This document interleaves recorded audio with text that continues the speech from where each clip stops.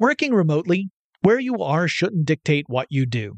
Work from the road by turning your vehicle into a reliable high-speed data Wi-Fi hotspot with AT&T in-car Wi-Fi. On the network that covers more roads than any other carrier, take your work on the road and AT&T will be there to keep you connected. Connect up to 10 devices and stream conference calls, finish up that presentation, or answer last-minute emails. Why wait? Go to att.com/in-car Wi-Fi today for free trial eligibility. Based on independent third-party data, number of devices varies by manufacturer. Always pay careful attention to the road and don't drive distracted. Wi-Fi hotspot intended for passenger use only when vehicle is in operation. Compatible device and vehicle required. We all can't help but wonder what adventure lies just over the next ridge. A Nissan Rogue, Nissan Pathfinder, or Nissan Armada will take you there. If you're taking on your adventure in a new 2024 Nissan Rogue, class-exclusive Google built-in is your always updating assistant to call on for almost anything. Google Assistant, Google Maps, and Google Play Store are built right into the 12.3-inch HD touchscreen infotainment system of the 2024 Nissan Rogue. Nissan's SUV has the capabilities to take you where you want to go. Learn more at nissanusa.com. Across America, BP supports more than 275,000 jobs to keep energy flowing. Jobs like building grid-scale solar energy in Ohio and producing gas with fewer operational emissions in Texas. It's and, not or. See what doing both means for energy nationwide at bp.com/investing in America. No surprise here, but you know I gotta have my devices when I travel. I would be lost without my smartphone. I use it for directions, to find things to do, and most importantly, where to eat. I rely on it as a digital music player to enhance my experience as I explore a new place. Oh, and sometimes I even use it to make calls and stuff. That's the kind of traveler I am. And if you travel, you know what kind you are too.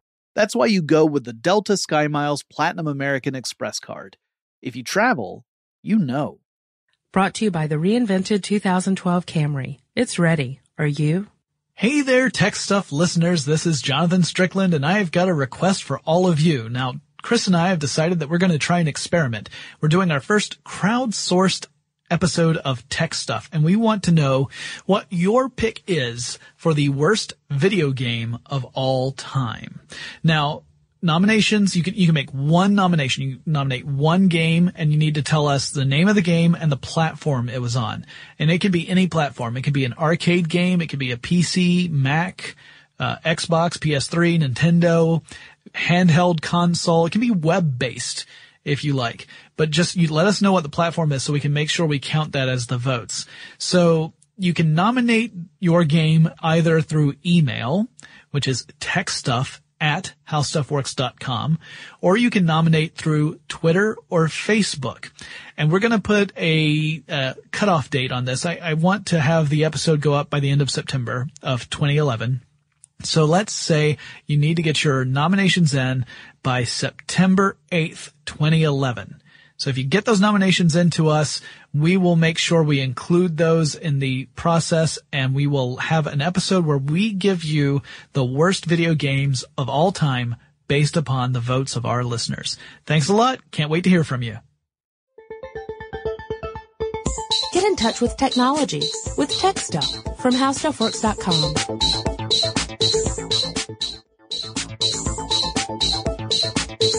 Hello, everyone. Welcome to Tech Stuff. My name is Chris Pollette, and I am an editor at HowStuffWorks.com. Sitting across from me, as always, is senior writer Jonathan Strickland. How about the power to kill a yak from 200 yards away with mind bullets? That's telekinesis, Kyle.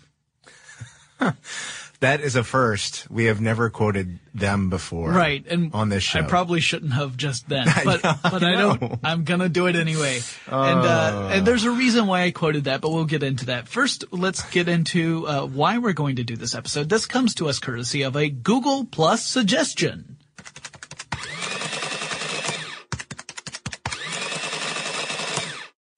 This suggestion comes to us from Mary, who, and I'm going to truncate her message a bit because she actually had quite a long one with lots of different suggestions. But it starts off with, you may be interested to know, I for one am not tech savvy, at least compared to the crowd of early adopter types here on Google+.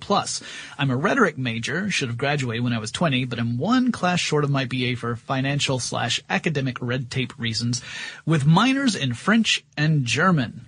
Guten Tag, Mary. Aside from being a pro vocalist, my real job is teaching English to disadvantaged and academically struggling 8th graders, which is amazing. I also TA'd college-level Ret Comp 2 and have private students tutoring clients, mostly college students, some high school, a few middle school, primarily seeing me for writing instruction or literary interpretation analysis and historical analysis with emphasis on reading comprehension. Apparently I need to take that. At any rate, Mary then goes on to give several suggestions, the last of which is, finally, more music stuff for those of us who miss the B-side, R.I.P. Programs like Ableton, Pro Tools HD, electronics like D-Beam, Theremin, and the very awesome React Table you can see on YouTube, worthy of its own podcast. Well, all of that is true. We are going to do a Theremin podcast, and I know that Stuff from the B-Side did one as well, but we're really going to dive down and talk about the Theremin, its history, how it works, and, you know, what's the basis behind it. It's pretty interesting stuff.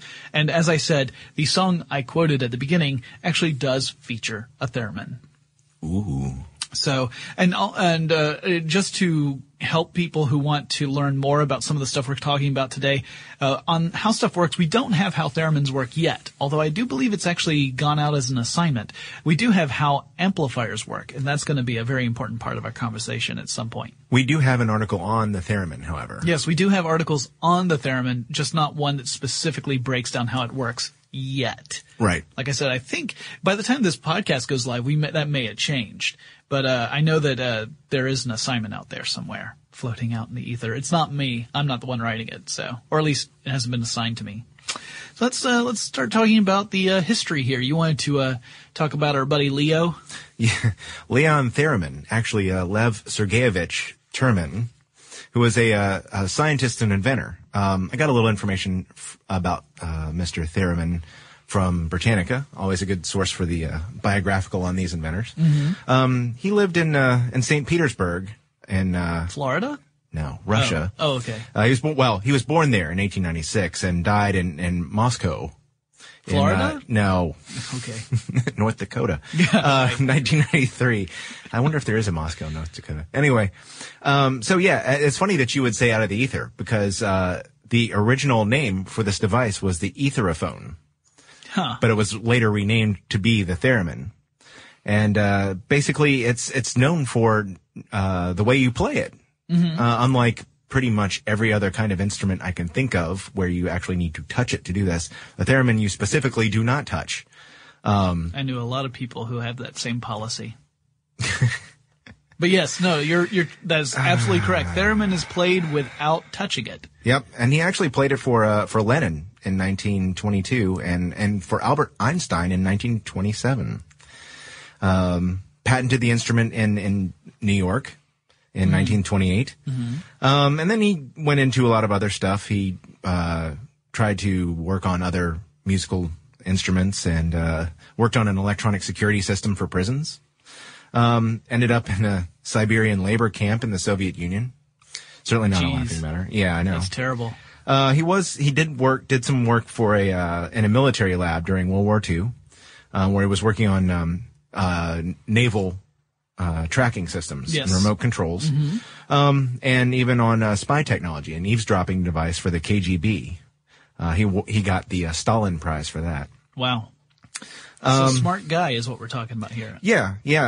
He became a professor of acoustics at the Moscow Conservatory, and had done a lot of different kinds of electronics work. Mm-hmm. So certainly a very interesting person. Yeah. But I think he's probably best known. I don't think anyone would argue that he's best known for the Etherophone. I mean, the theremin. Yeah, since it does actually bear his name, yes, or at least the Western version of his name. And before we go any further, I think it might behoove us to have a little listen. Okay. To what a theremin sounds like. So this is the sound of the theremin.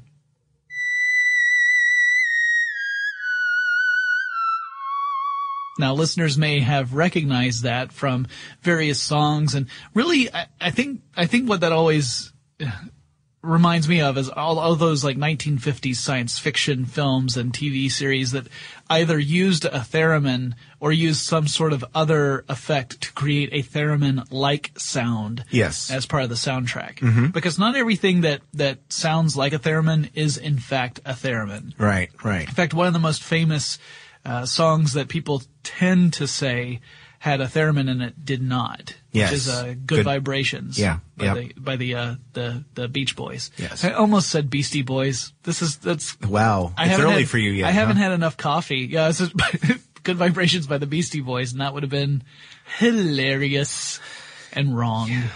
Yeah. But anyway, yeah, that's not a theremin used in that song. It's a totally different instrument. Actually, it's called a tannerin.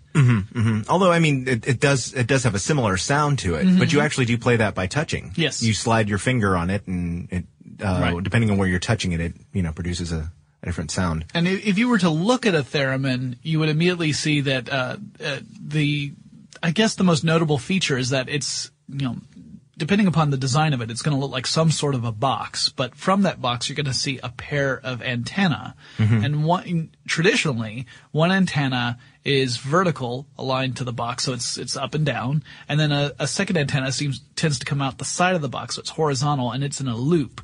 And using your hands, moving them close to and further away those antennae, that's what controls the sound that comes out of the theremin. Yeah, it's always good to adjust it a little bit to the left, get the picture just right. Right. Oh, wait, I'm sorry. I was thinking of a different kind of antenna. Yeah, no, it's not a rabbit ears.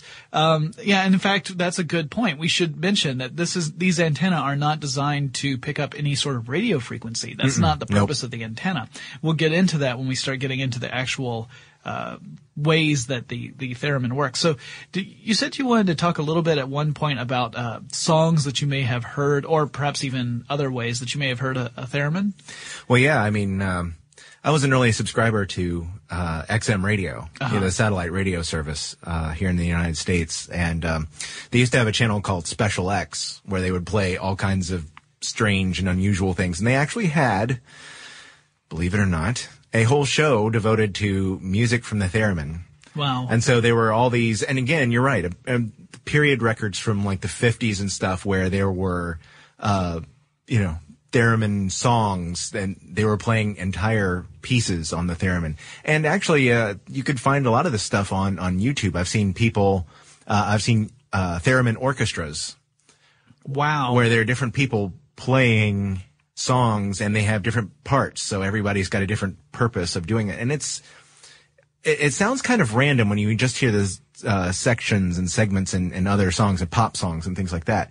But you can actually play this as a musical instrument. Yeah. And so I've heard a lot of that kind of stuff. I'm trying to think of something specific. Do you have a favorite theremin song other than the one that you quoted before? Other than the one I quoted before? Not really. But there are other songs that have used it. They're actually, like I said, it's, for me, the thing that I think about are all those, like The Day the Earth Stood Still. Right. That would be a famous film that used a theremin as a sound effect. There was a theremin used, at least in some versions of the theme to Star Trek, although most of the time that was actually a vocalist who did that effect. But I believe in one or two versions of that, you can hear a theremin being used. So, I mean, there are bands that experiment and they'll throw that in the mix, and it may even be that it's a minor part of the song where, it's not meant to take the forefront of the melody or anything like that. It's just another layer of complexity within a song itself. So I guess we can now talk about what a theremin does. Like, how does it make that sound? Like, why is it that when you put your hand closer to or further away from one antenna, it changes the pitch, and the other one controls the volume? That's, by the way, the vertical one is the pitch antenna, and the horizontal one is the volume antenna. Awesome. Actually, it's funny because typically you think of making music with an instrument as you want it to sound as clear as possible, but in the opportunity to play a theremin, you'll realize that it's actually all about creating interference. Yeah. Because these antennae, actually have an electromagnetic field. Right. And you're interfering with that by coming closer and moving farther away to different degrees. Right. So really what you're hearing is the sound of the interference with the machine. Yeah, it's actually, to dive down into this, the way this works is that you've got coils of wire inside the theremin that are generating electromagnetic field, and that is propagated along the antenna. And so with the case of the pitch antenna, you have two different oscillators creating this electromagnetic field. One of them is a steady frequency, the other one's variable frequency. And the variable frequency all depends upon your hand coming into contact with, or not contact, but coming closer or moving further away from the pitch antenna. What will happen then is that the frequencies from these two different oscillators will mix. And this is a process that we call heterodyning. And heterodyning is you process these signals, and you take typically you can get lots of different results from combining signals, but typically you look at the sum and the difference, and you filter one out and you focus on the other. And in this case, we're talking about the difference, because the frequencies that are generated by these oscillators are too high for human hearing. Right. But the difference is not. So if you are creating a variation in one frequency and the other frequency is remaining constant, when you take the difference of that and you take that signal is then within the range of human hearing. And because you've got that one variable frequency, you can change the pitch. So, and it all has to do with, of course, the capacitance that we have. Human beings, we have a capacitance. Yes. And it's really mostly based on body mass. So there's another interesting point, is that if you have two different people playing the same theremin, they're going to quickly find out, let's say you take one tiny little person and one huge person. So you got ham hands and you got little dainty fingers. Little dainty fingers comes up there and starts playing the theremin and realizes that when their dainty fingers get within a certain distance of the antenna, a particular pitch is played. Then ham hands comes up and starts to play, and then realizes very quickly that it's a different distance for ham hands to get to that antenna to make that same pitch. And it has to do with the mass of ham hands. So, it's two people playing the same theremin are going to find out that they can't mimic one another's motions and get the exact same sound. It's going to be different, based upon the actual size of the musician. And like I said, that all has to do with the capacitance that we as humans actually have ourselves. So, we interfere with that electromagnetic field. The frequencies combine in the heterodyning process, as I mentioned. We filter out the sum. We take the difference of those two frequencies, and that signal is what creates the pitch. Now, even though it's within the range of human hearing, you can't really hear it very well unless you put it through an amplification process, which we'll have to talk about in a second. And the second antenna, the volume antenna, really just has the one oscillator, and then there's a steady voltage being applied further in. And what happens is when you move your hand closer to that antenna, you are interrupting the signal from the first oscillator, that electromagnetic field. And as you interrupt that electromagnetic field, the signal becomes weaker, which ends up being a control on the volume. So in other words, the closer your hand gets to that second antenna, the quieter the sound will be. You might think that, you would want to get your hand closer to make the sound go up, but it's exactly the opposite.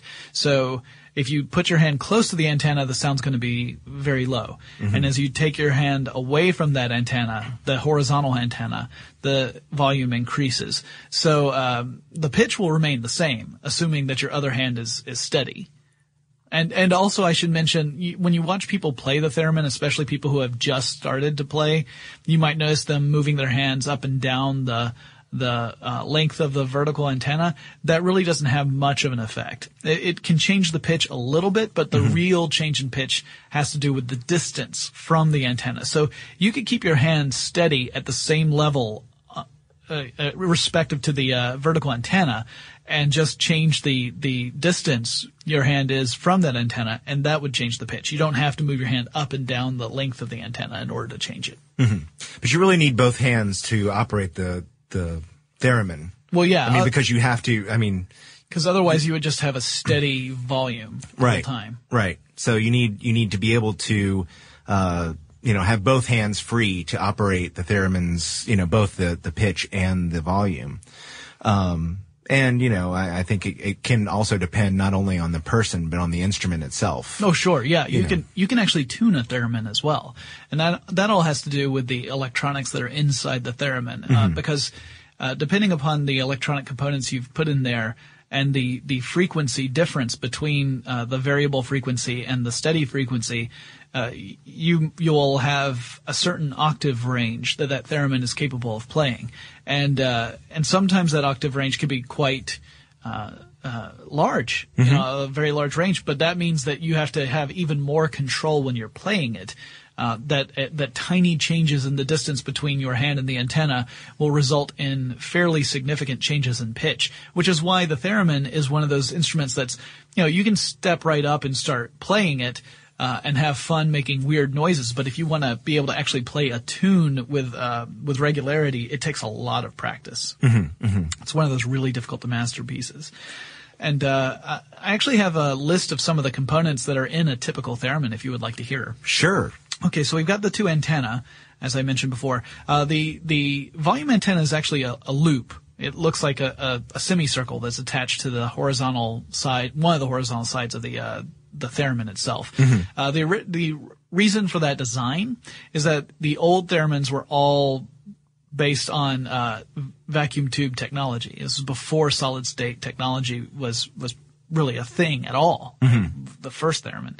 And so in order to be able to make this antenna and have it fit with the old system, you actually had to create this loop so that you had the right antenna length without it interfering with the other electronic components of the device. So even though we've reached a point now where most modern theremins still use vacuum tubes, at least in some capacity, and we'll talk about that a little bit. Capacity. Hey.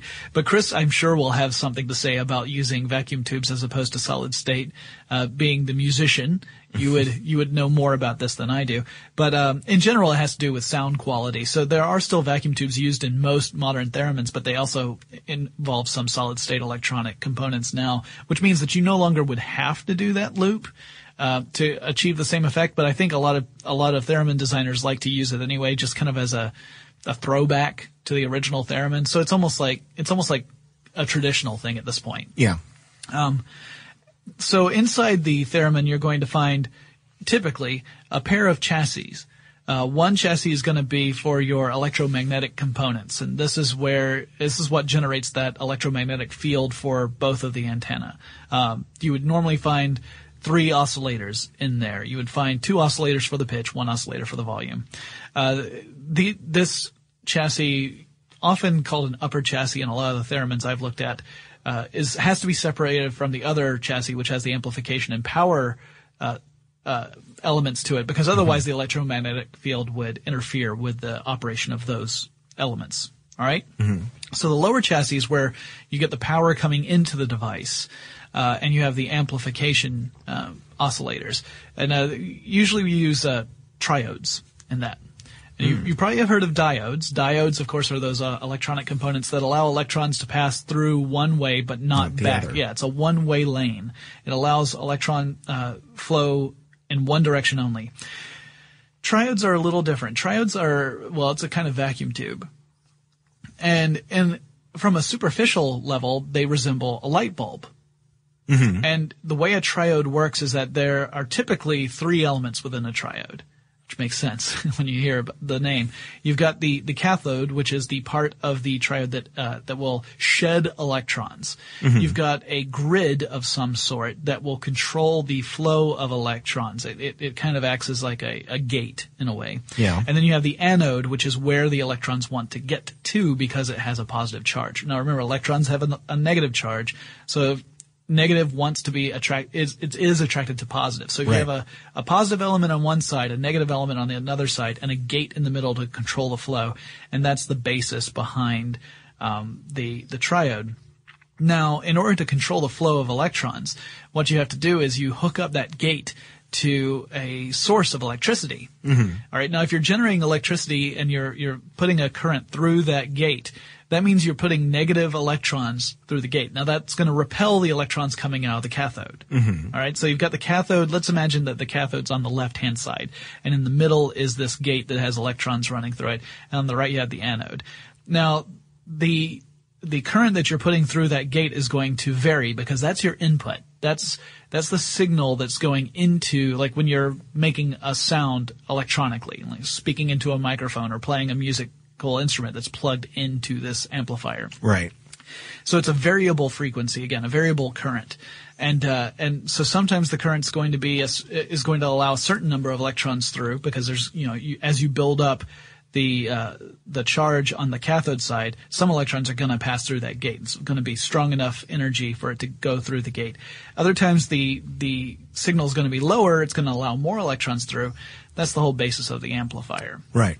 So the cathode looks like a filament. You have to, in order to make electrons shed, you have to add energy into this system. Mm-hmm. So, and this is rather than the variable source, which is what we see in the gate, this is a steady power source that's going into the cathode. Okay. So it heats up this filament, which gives off light. Depending upon what kind of vacuum tube it is, it may be a different color. Like a lot of them are kind of an orangish color. If you're talking about a vacuum tube for like a big power system, it tends to burn white hot. Mm-hmm. But that's when it starts to shed thousands and thousands of electrons. The energy from the electricity is enough to break the electrons free from their shells, and then they will go toward the positively charged anode.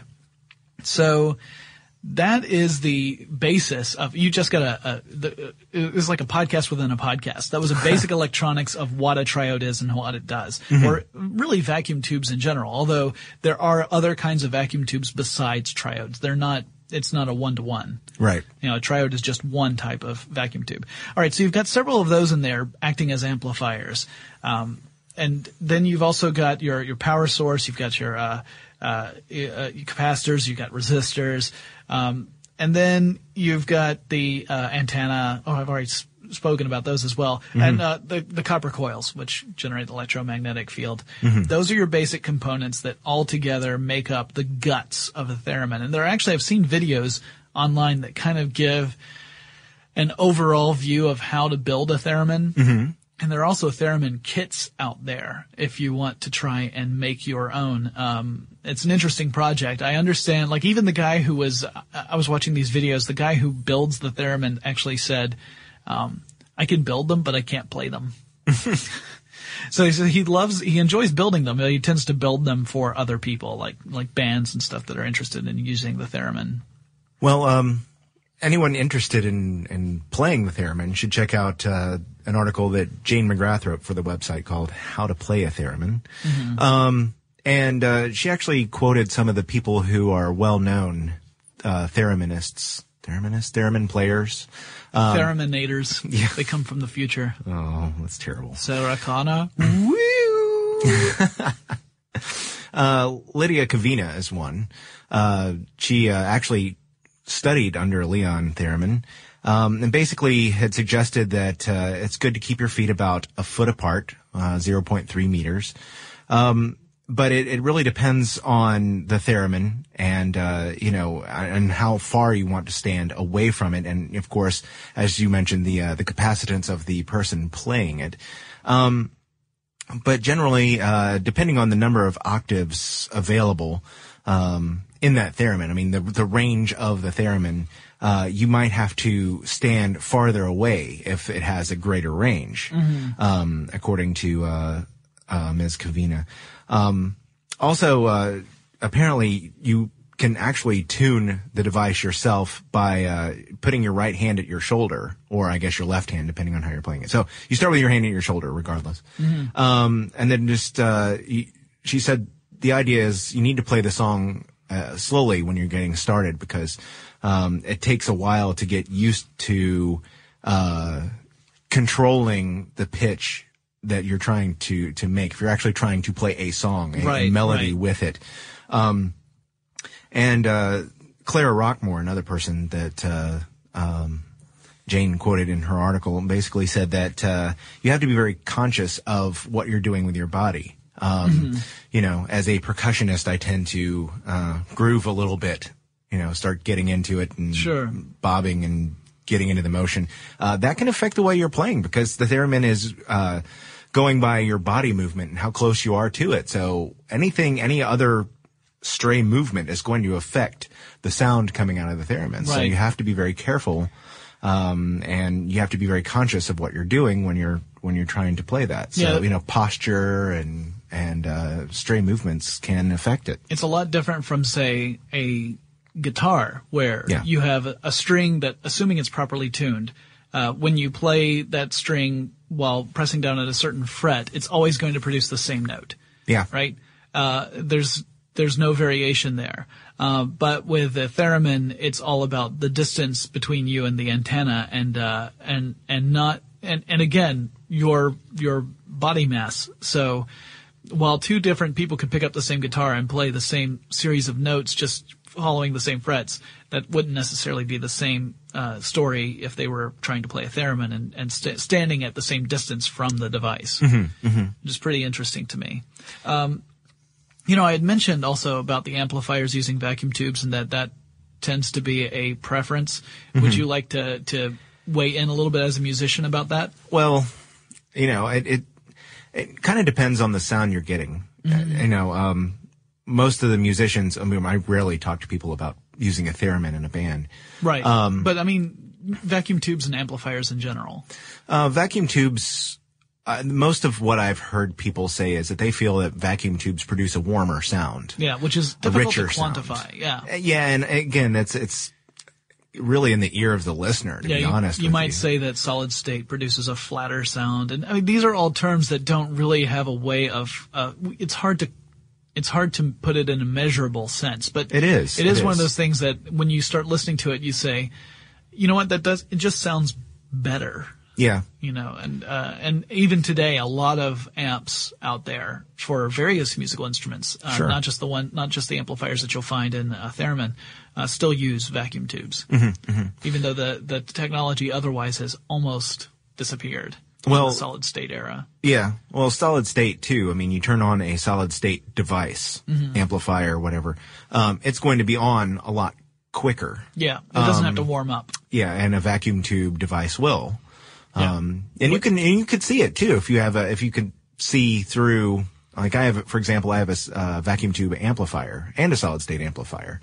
You turn it on and at first the vacuum tubes are, you know, look as though they are, you know, they would when the device is off, and then they start to glow and you could see that things are coming on. And, you could turn on a source of sound, say, a turntable or a tuner, radio tuner. And at first you won't hear anything. And as the vacuum tubes warm up, you know, the amplifier will begin to play the music because they're actually coming online. But it takes them a while. Yeah. Makes me think of the beginning of that documentary, Back to the Future. Yeah. Where he's turning on all the amps. Right. Yeah. Documentary. It's a good one. Yeah.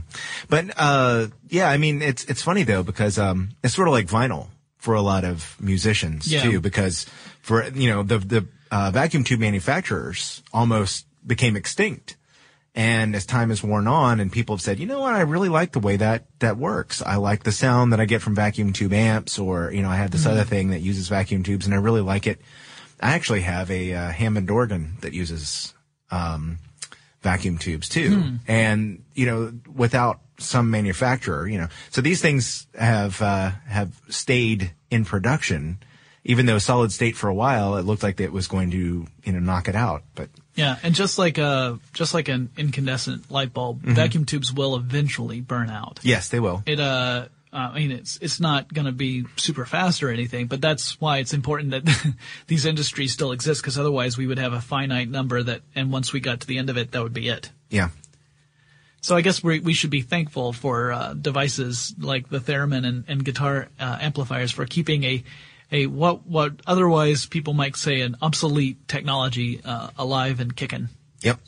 Anyway, that pretty much wraps up this discussion on the theremin and what it is and how it does what it does. If you guys are interested in more, there are tons of videos online. We also have that article that Chris was mentioning about how to play a theremin at howstuffworks.com. And guys, if you have any suggestions, you can let us know on Twitter and Facebook. Our handle there is TechStuffHSW. Or you can email us. That address is techstuff@howstuffworks.com. Chris and I will talk to you again really soon. Be sure to check out our new video podcast, Stuff from the Future. Join How Stuff Works staff as we explore the most promising and perplexing possibilities of tomorrow. The How Stuff Works iPhone app has arrived. Download it today on iTunes. Brought to you by the reinvented 2012 Camry. It's ready. Are you? Does money stress you out? Let Facet flip your financial chaos into clarity. Finding Facet immediately put us at ease. Facet's innovative approach to financial planning ensures your money works as hard as you do, enabling members to experience the joys of having your finances in order. And that makes us Facet for life now, I guess.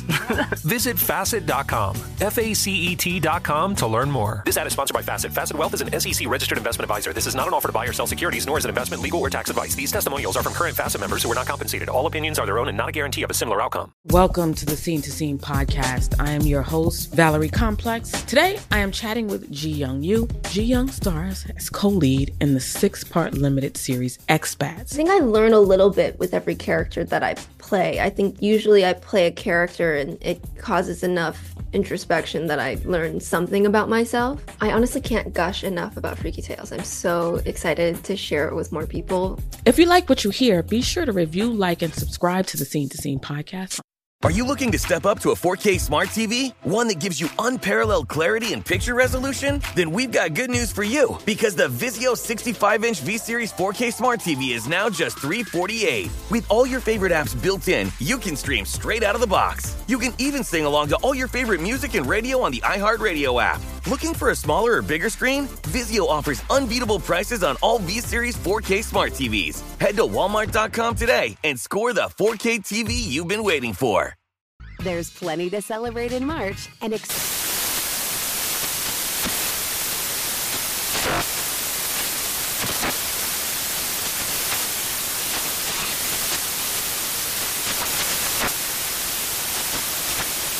National Craft Month with the perfect pizza at home class from Craftsy. And anytime is right to listen to iHeartRadio's iHeart Country Radio. Discover more shows and movies for free